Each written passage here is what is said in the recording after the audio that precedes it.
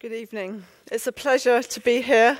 Thank you for the invitation to come and speak on this difficult subject. And we see even from this interview with Stephen Fry by Gay Byrne on Irish National TV that behind the question of suffering lies so much emotion and so much. It's one of the biggest barriers that people have to faith, and in it lie some of the most difficult questions that we ourselves as Christians face. And that's partly why I wanted to spend some time writing on it. Why is there so much suffering in the world? Why are Islamic State committing terrible acts of violence? Why is Ebola virus killing thousands and hundreds of thousands? Why have innocent children been abused by celebrities? Why is there homelessness, crime, sex trafficking, Boko Haram, other civil wars, Cyclone Pam, and the Nepalese earthquake, to name a few? And we've been again reminded of the depth of this question through this interview that we see here, that we've just seen. How dare you create a world in which there is such misery that is not our fault? Why should I respect a capricious, mean-minded, stupid God who creates a world so full of injustice and pain? The question of suffering is not just an intellectual question, not even for Stephen Fry. I wonder what has been your experience. Perhaps it's the death of a loved one. Perhaps it's a struggle with family, a breakdown in a relationship. Perhaps it's illness. Maybe it's stress or the pressure of work. Maybe it's eating. Our struggle in our family has been with ill health. My husband, Conrad, at the age of 11, fell and banged his head on the floor, and what happened after that has never been fully understood by neurologists. And we have years and years of normal life and full health, but that are interspersed by periods of illness where he's at times just bedridden, unable to work, and sometimes unable to speak as well. And in 13 years of married life, this has happened kind of 5 or 6 times. And I should say that we are well at the moment, although we've just come out of another period of him being ill. And our most recent neurologist said to us, "I'm sorry, there is nothing we can do for you." We live in an age where we're told that science and medicine and technology can answer every question. What do you do when medicine has nothing to say, when you have something that doesn't have a name? And for many, these words, "there's nothing we can do for you," they mark the beginning of the end of life. For us, it didn't threaten life itself, but its quality. But many of you know here that can wreak havoc enough itself. And as we look at suffering together this evening, I am not here for 1 minute to say that we have all of the answers. How could I possibly do that in terms of my own life and in terms of the myriad things that we come up against as people? But not having all of the answers does not mean there are no answers at all. Just because we can't say everything doesn't mean we can't say anything on this subject. There are still some things that we can say to help us make more sense of our messed up world. And if you have ever asked why, it raises an interesting thought. To whom are you addressing the question?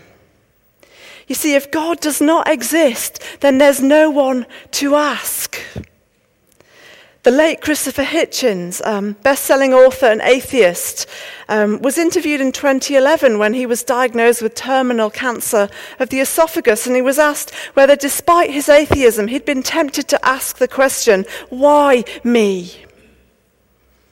And he responded like this. He said, "You can't avoid the question, however stoic you are. You can only bat it away as a silly one. Millions of people die every day. Everyone's got to go sometime." Now, this response is an incredibly bleak one, and yet it is entirely consistent with Christopher Hitchens' atheism. If God does not exist, there is no point asking why, because there's no one to ask. This is just the way the world is. Accidents happen, DNA messes up. And the solution is live as best you can, because this is the only life that you get. But the problem with that is, what do I do about the feeling of anger that rises up in me when I watch the news, when I hear about a school full of girls that are still missing 1 year after they were abducted, when we hear about loved ones who've been mistreated? I don't know about you, but I want justice.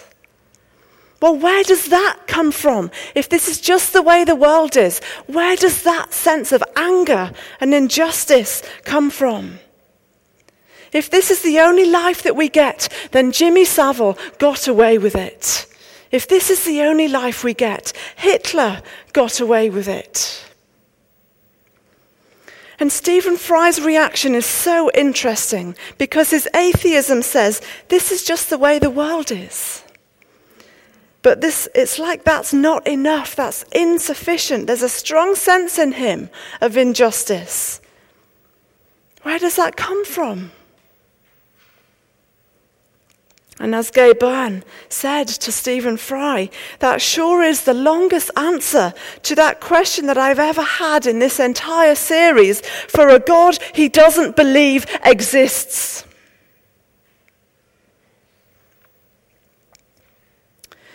The apologist Ravi Zacharias says, when we object to suffering, we're invoking a moral law. In other words, when we see suffering or when we experience it, it creates an awareness that there's something wrong with the world. And it creates a longing for something better. In other words, right and wrong, good and evil are brought clearly into focus. Well, how do we explain right and wrong, good and evil? Where do they come from? Well, a popular view is that they come from within. There's an internal moral law that distinguishes good from evil. Do what's right for you, that's true for you, that's right for you, but not for me. But what if doing what's right for you brings harm to someone else? You see, it works fine when you're talking about where to buy your next pair of shoes or washing machine. But when you start to use that for moral decision making, you run into problems. What if doing what's right for you brings harm to somebody else?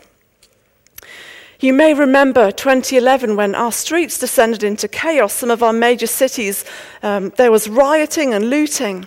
Well, a looter was interviewed on Radio 4 as to why he was doing what he was doing, and he said that this was an opportunity not to be missed. He was perfectly justified in seizing the moment, every man for himself.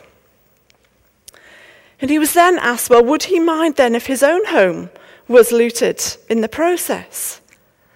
Well, this response was one of outrage. That would be utterly unacceptable. And this is a common reaction to an individualistic ethic, do what's right for you. Because what's right for you is fine until it comes knocking on our own door. And then, and sometimes only then, we start to invoke a higher moral standard that some things are absolutely wrong for more than one person, and other things are right.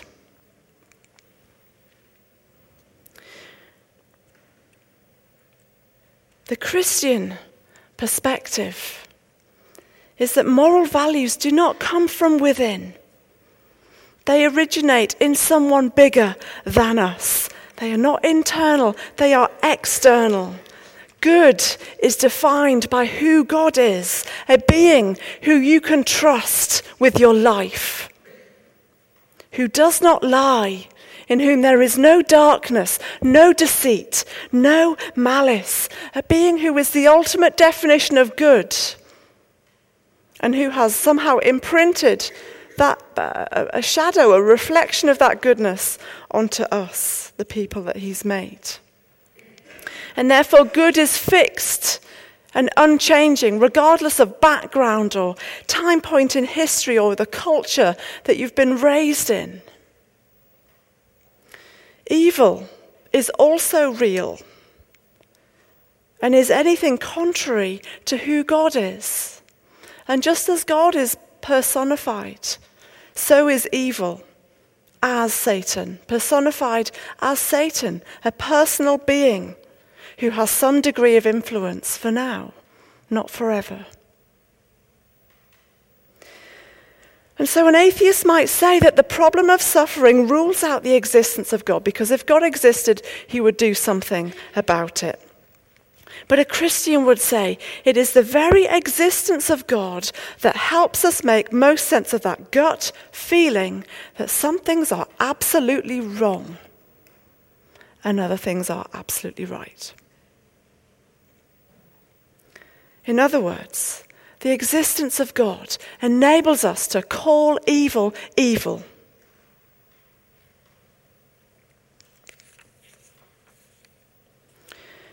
Another form of the question comes like this. If God is so loving, why is there so much suffering?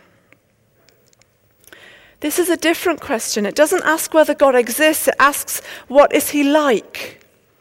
And as my colleague Michael Ramsden says, that many of the objections to God are on the basis that he's morally dubious. There's something wrong with God's moral character. Stephen Fry put it in terms of God being clearly a maniac, totally selfish, utterly monstrous.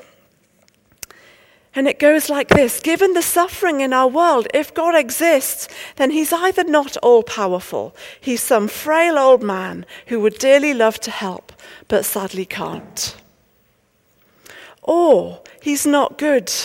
He's actually malevolent, the one causing the suffering, kind of picking people out for punishment like some sort of divine sniper in the sky. Or, perhaps worse than that, he has favorites. You have a good life. You're my favorite. You are not. You have a bad life. Or even worse than that, perhaps he's lazy.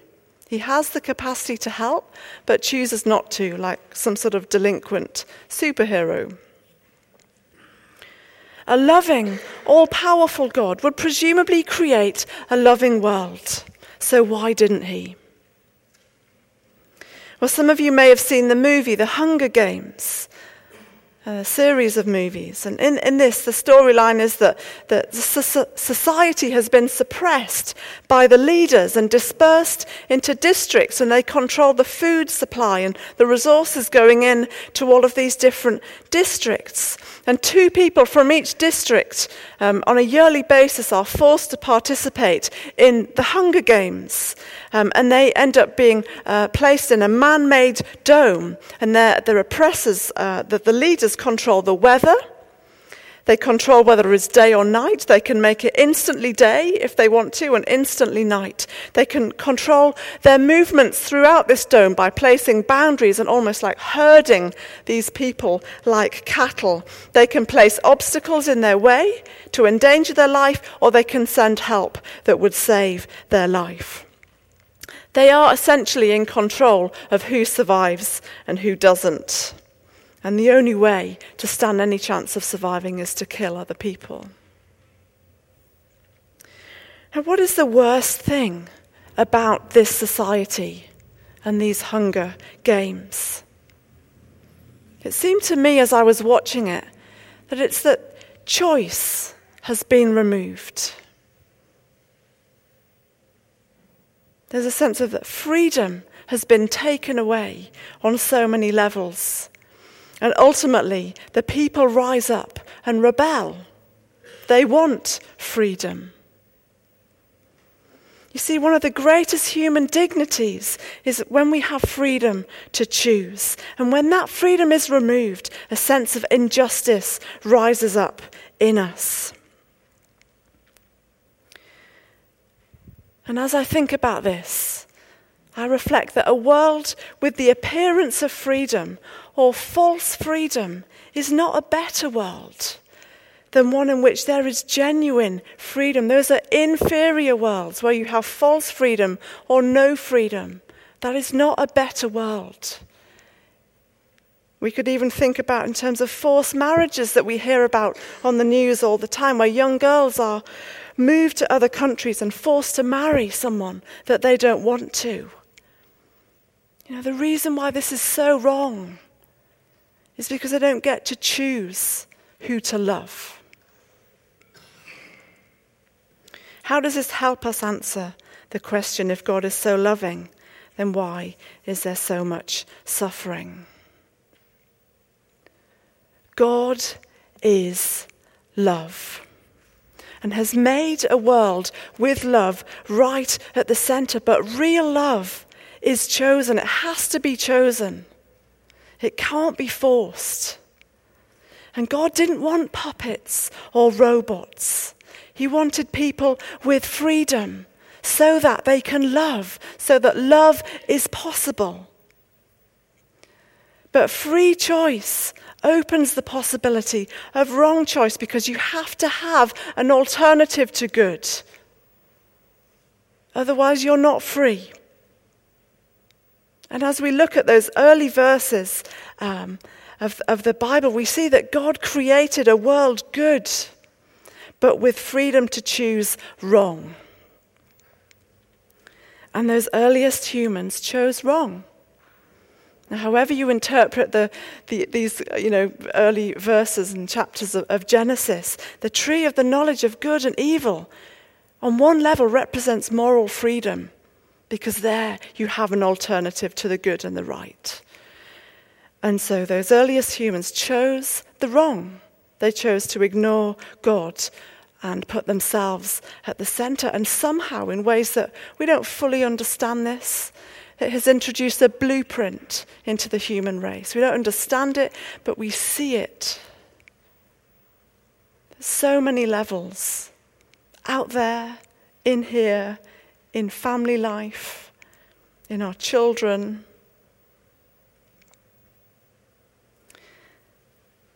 And so you can make the point that much suffering, not all, but much suffering is caused by our wrong choices as a result of this blueprint, this blueprint that's in the human race. Perhaps you can remember times when you have caused suffering to someone else, or perhaps when we've been on the receiving end of someone else's foolish choices to you. The Christian faith says we do this because we are disconnected from the God who made us. We try to live without him. It's something that Christians call sin. And sin is such a loaded word. But you know, there's really only one with a capital S. And that is to say, I'm doing it my way, God. I do not need you.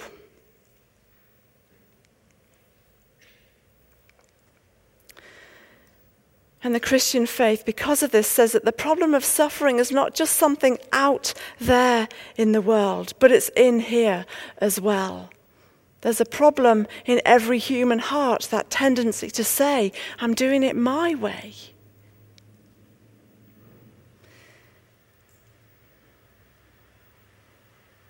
The Christian faith would say there is suffering because there is something wrong with the world. Very often when we're suffering, we're tempted to think, is God punishing me? Am I being singled out for punishment in some way? And we would say, not necessarily. There is a general consequence of living in a world that is broken. and in which people make wrong choices.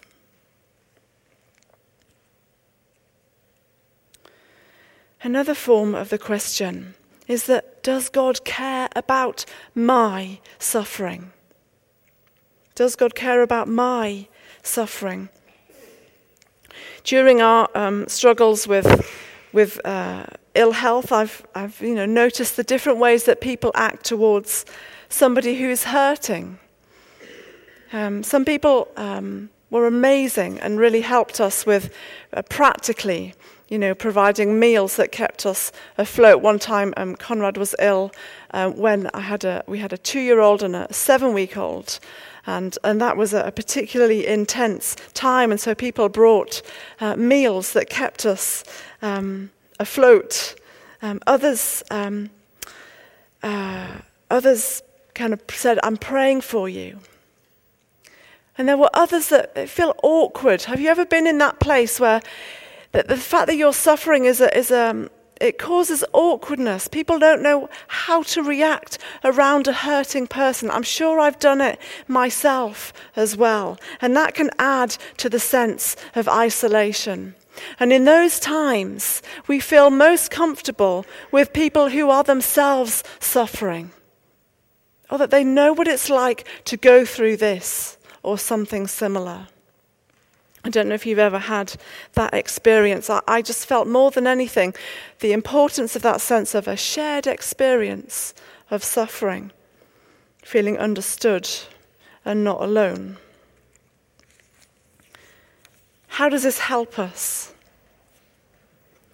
You might say, well, it's very convenient for God to set the world up a certain way, like you've just said, Sharon, and then stay so distant. You see, God doesn't have to experience the repercussions of this freedom that he's introduced into the world. It still doesn't change or help with the horrendous evils that I see and experience in my own life. What I want to know is, does God even care about what I am going through? And if he does care, why does it feel like he stays so distant? Why doesn't he make himself more obvious? Why doesn't he come and experience what it is like to live in this messed up world and get his hands dirty?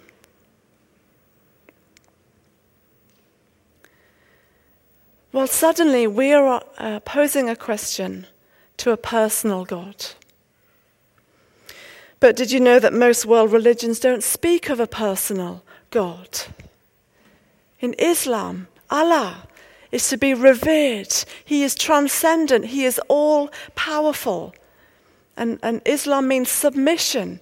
And the goal is to submit to the will of Allah, whatever happens. And therefore, personal questions are simply not a central part of what it means to be a Muslim. In Eastern religion, well, they're highly complex, and everything I say will be an oversimplification. But in some forms of pantheism, God is referred to more as it than he or she. And if you are asking a personal question like why, that means you're only part of the way on your journey to merging with the great consciousness, better described as it. And that process involves letting go of individuality, letting go of personality, letting go of the sense of me, and merging into oblivion.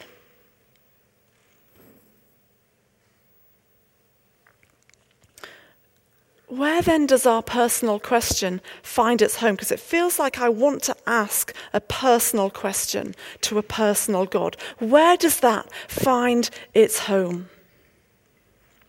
It finds its home with the Christian God who became as personal as it is possible to be by entering human history as the person of Jesus Christ.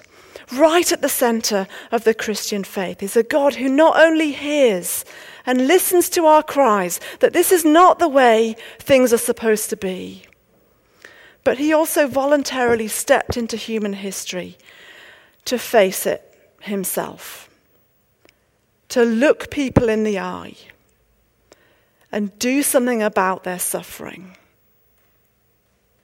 He didn't just say this is just the way the world is. He did something about it. A man who brought hope out of despair so many times when it feels like, how can you possibly do something about that?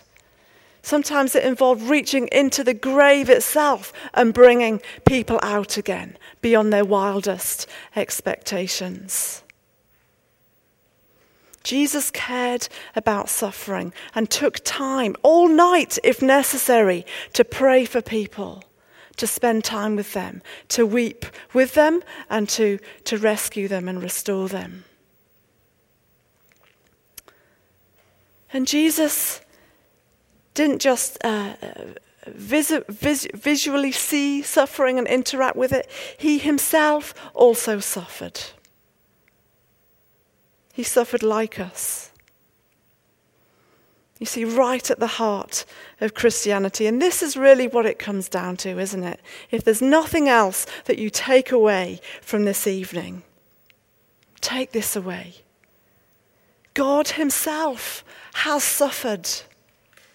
Right at the center of Christianity is not a symbol of victory or triumph, but a symbol of execution and death and suffering.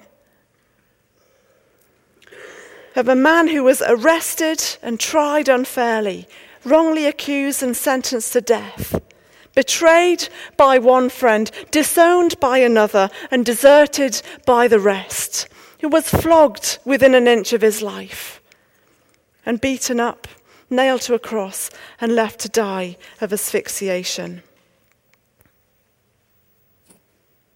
The person of Jesus Christ is not just familiar with our suffering in an academic sense. He really knows. And wherever you are with God tonight, if you turn to God for help in your suffering, he is not aloof or distant. He is not indifferent. He comes close to the brokenhearted. He understands because he has been there himself.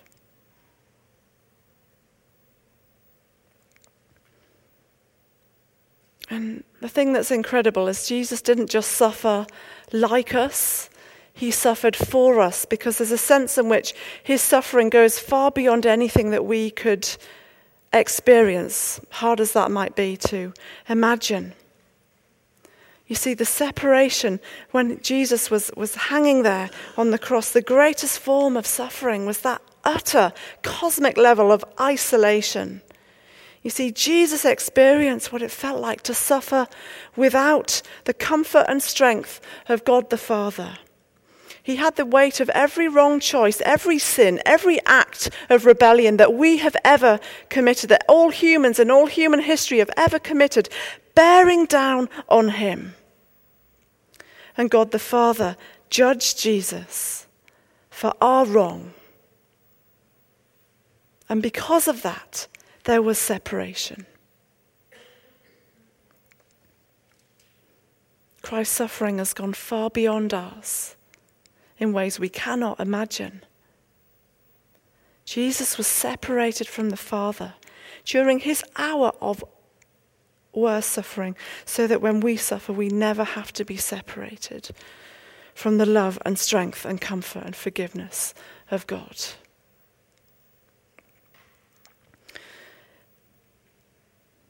You might be thinking, I still don't understand the difference that a man on a cross makes. This man 2,000 years ago, how does what happened then make a difference today? And this is a good question. And it got me thinking about situations where conflict resolution is needed and things have got so bad that you need a mediator. And for effective mediation, you need someone who understands the problem but is not part of it. Jesus Christ uniquely meets both of these criteria in terms of the problem of suffering. To solve the problem of evil, we need someone who can identify with evil and suffering, but themselves do not contain any. Jesus Christ is the only person in all of human history who did not contribute to the problem of evil. He came to defeat it. The only person ever to say, Father, I'm doing it your way. Jesus, who said no evil, thought no evil, did no evil ever, allowed himself to be utterly consumed by evil, so that if we trust in him, we never have to be consumed by evil, either in this life or the next.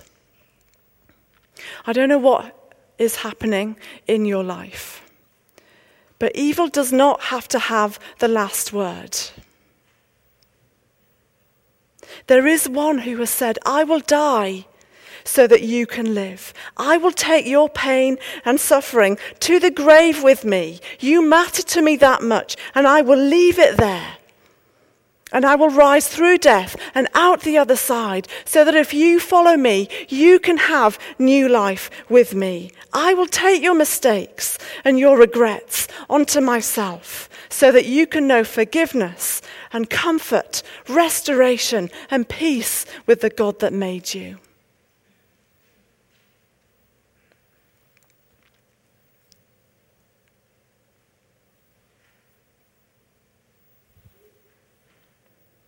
There was a period in when Conrad was ill for 3 months, about 3 years ago, and we couldn't get ourselves out of it. And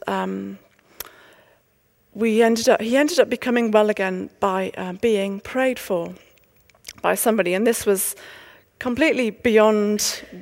We were just delighted with this. It hadn't happened before, and so then normal life resumed.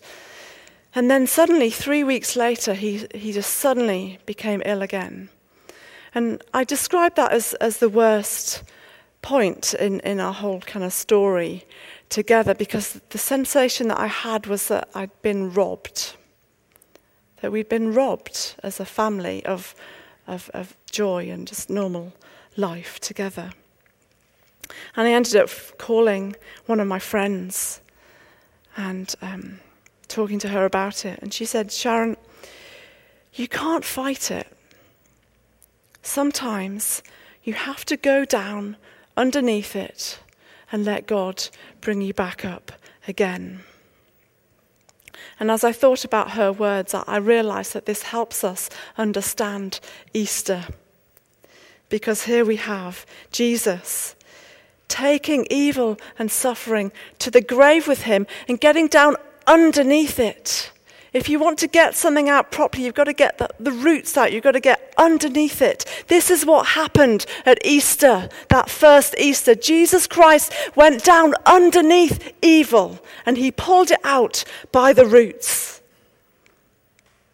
All the broken relationships, all the disease, all the sickness, all the mess that we stare at in the face, that has had the wind taken out of its sails for those that will trust in God.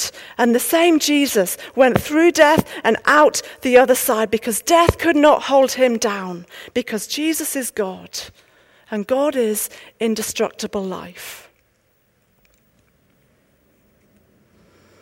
And because of this, if Jesus has gone to the lowest possible level that it is possible to go, then there is no pit too deep, no trauma too overwhelming from which God can't pull us out and put us back on our feet again. And I don't say that to trivialize whatever it is that you're struggling with. I'm saying it as a reminder and encouragement to you tonight of the power of the resurrection. We're talking about a God who raises the dead.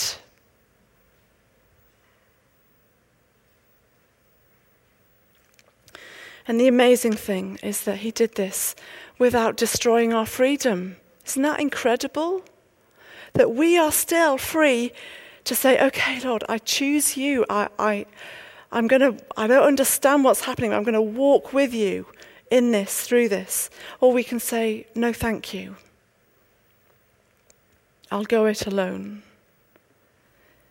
But we are free to choose God and ask him for help. Or we're free to walk away.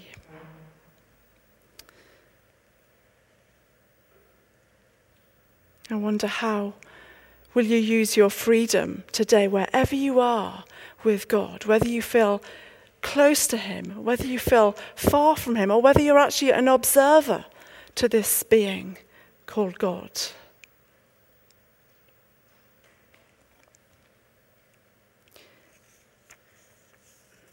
If God is real, why doesn't he get rid of it then, once and for all? One day he will. Evil has been defeated on the cross. It's had the wind taken out of its sails, and one day it will be removed once and for all. The penultimate chapter of my book is called How Do You Fix a Broken Story? Some of our stories are so broken. Our suffering is getting worse. It's not getting better. I have a friend who has MS. I'm watching her get worse. Atheism says there are lots of small stories. You can't fix them. Live as best you can. This is the only life you get. Eastern religions say there are repeating stories, and if you're suffering today, it's because of something that happened in a previous life, and there's karma to be worked off. Christian faith says you fix a broken story by embedding it in a much bigger story in which good wins and evil and the suffering that it causes will lose. And there will be justice. Where there has not been justice here, there will be justice on that day. One day every tear will be wiped from our eyes. Imagine that. God's going to spend time wiping the tears away. And the reason that this hasn't happened yet is to give us time to get our choices right, to get our lives right with God. The incredible thing about Stephen Fry's reaction is that on that day, when he is face to face with God, it is not that we will have the chance to rant and rave at him. God will ask questions of us. We will all have to answer to God for how we have lived, for why we have made the choices that we've made. And if it's true that the problem of evil begins and ends in the human heart, and that if we don't deal with that, then we will simply be part of the evil that God removes on that day.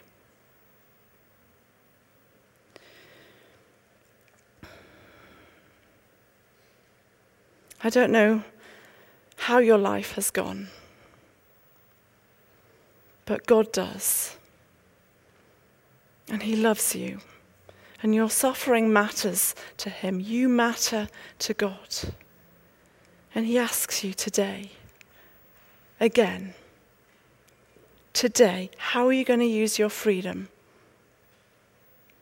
You can go through this with me or without me.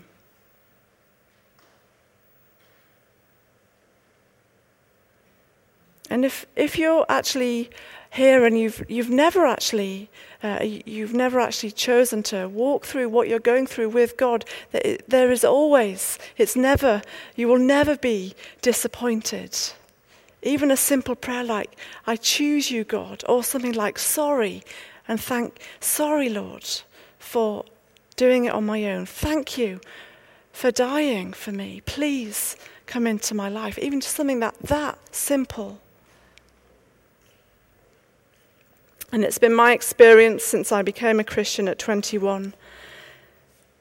Though I don't understand it all, far from it, but somehow through Jesus, through his life, his death, and his resurrection, it is possible to know forgiveness for the past, a clean slate, a new start. and comfort in the present. One thing I was really praying tonight is that some of you really need to know God's comfort today and hope for the future. Why don't we pray?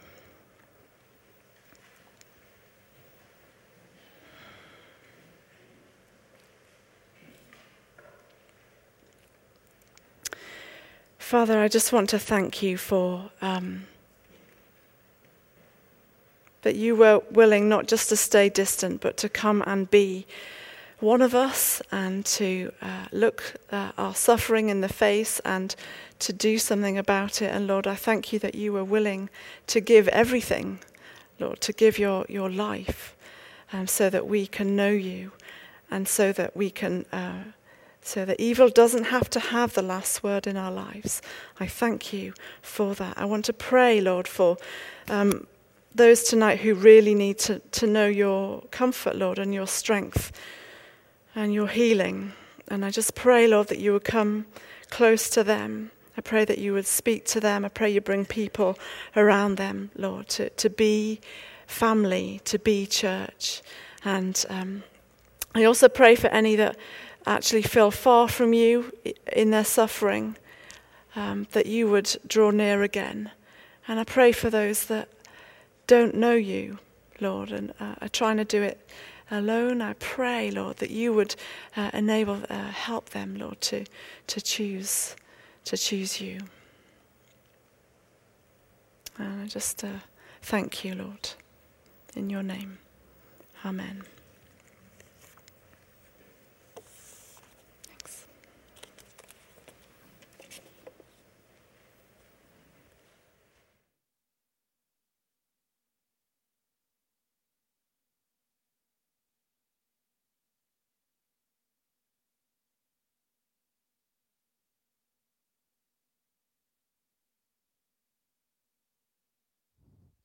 Thank you, Sharon. That was so wonderful and thought-provoking and encouraging. What we're going to do is we're going to take a short break, and then we're all going to have the opportunity to write down any questions on these pieces of paper that are being circulated.